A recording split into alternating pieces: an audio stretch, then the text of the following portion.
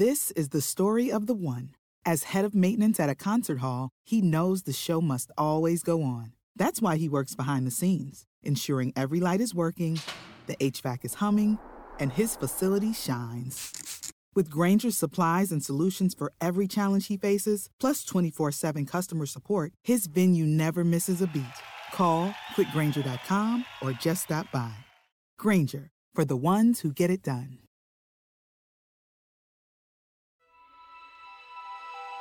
Coming up on 5 Minute News. Split High Court throws out Louisiana abortion clinic limit. Militants attack Karachi Stock Exchange, killing 3.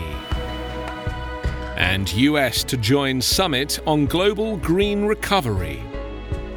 It's Tuesday, June 30.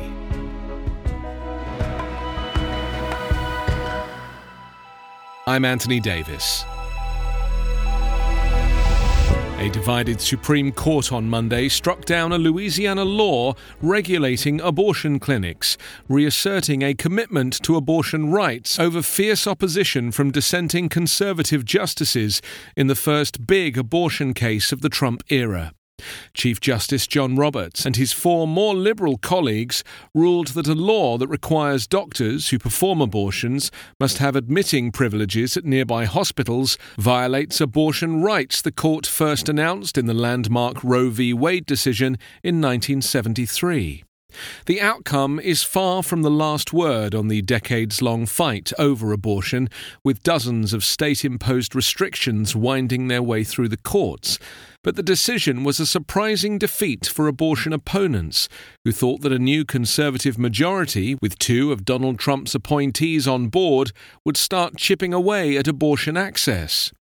The key vote belongs to Roberts, who had always voted against abortion rights before, including a 2016 case in which the court struck down a Texas law that was virtually identical to the one in Louisiana. The Chief Justice explains that he continues to think the Texas case was wrongly decided, but believes it's important for the court to stand by its prior decisions. The case was the third in 2 weeks in which Roberts, a George W. Bush appointee, joined the court's liberals in the majority. Nancy Northup, president and CEO of the Center for Reproductive Rights, said Monday's decision by no means ends the struggle over abortion rights in legislatures and the courts. We're relieved that the Louisiana law has been blocked, but we're concerned about tomorrow. With this win, the clinics in Louisiana can stay open to serve the 1 million women of reproductive age in the state.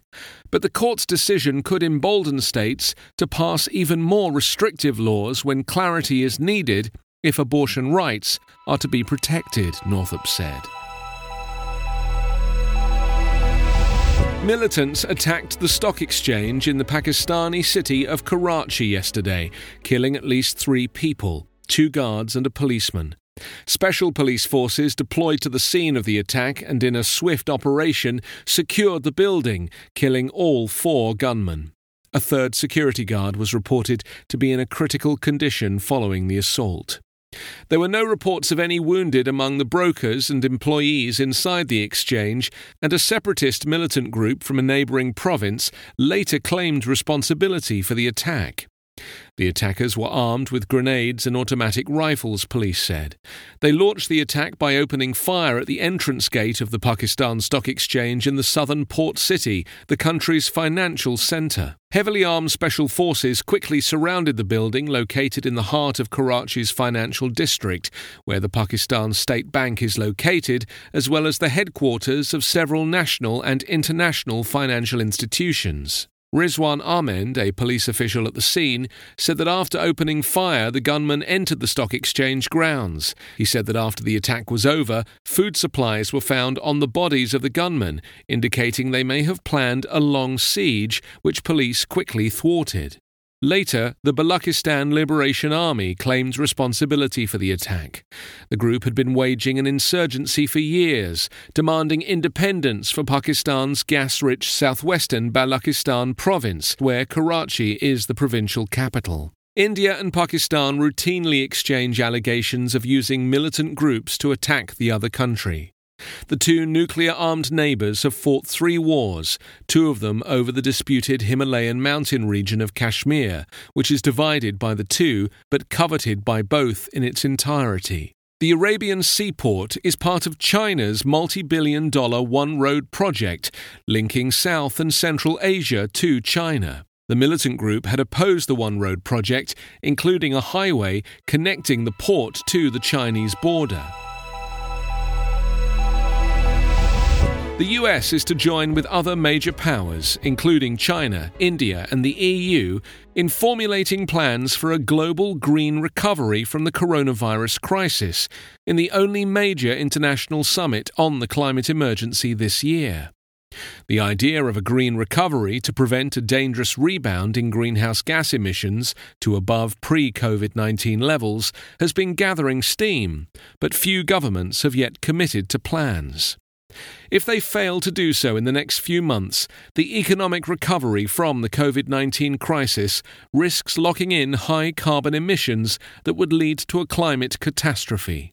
Next week, the International Energy Agency will host an online summit for the world's biggest economies, as well as developing countries, covering 80% of global emissions.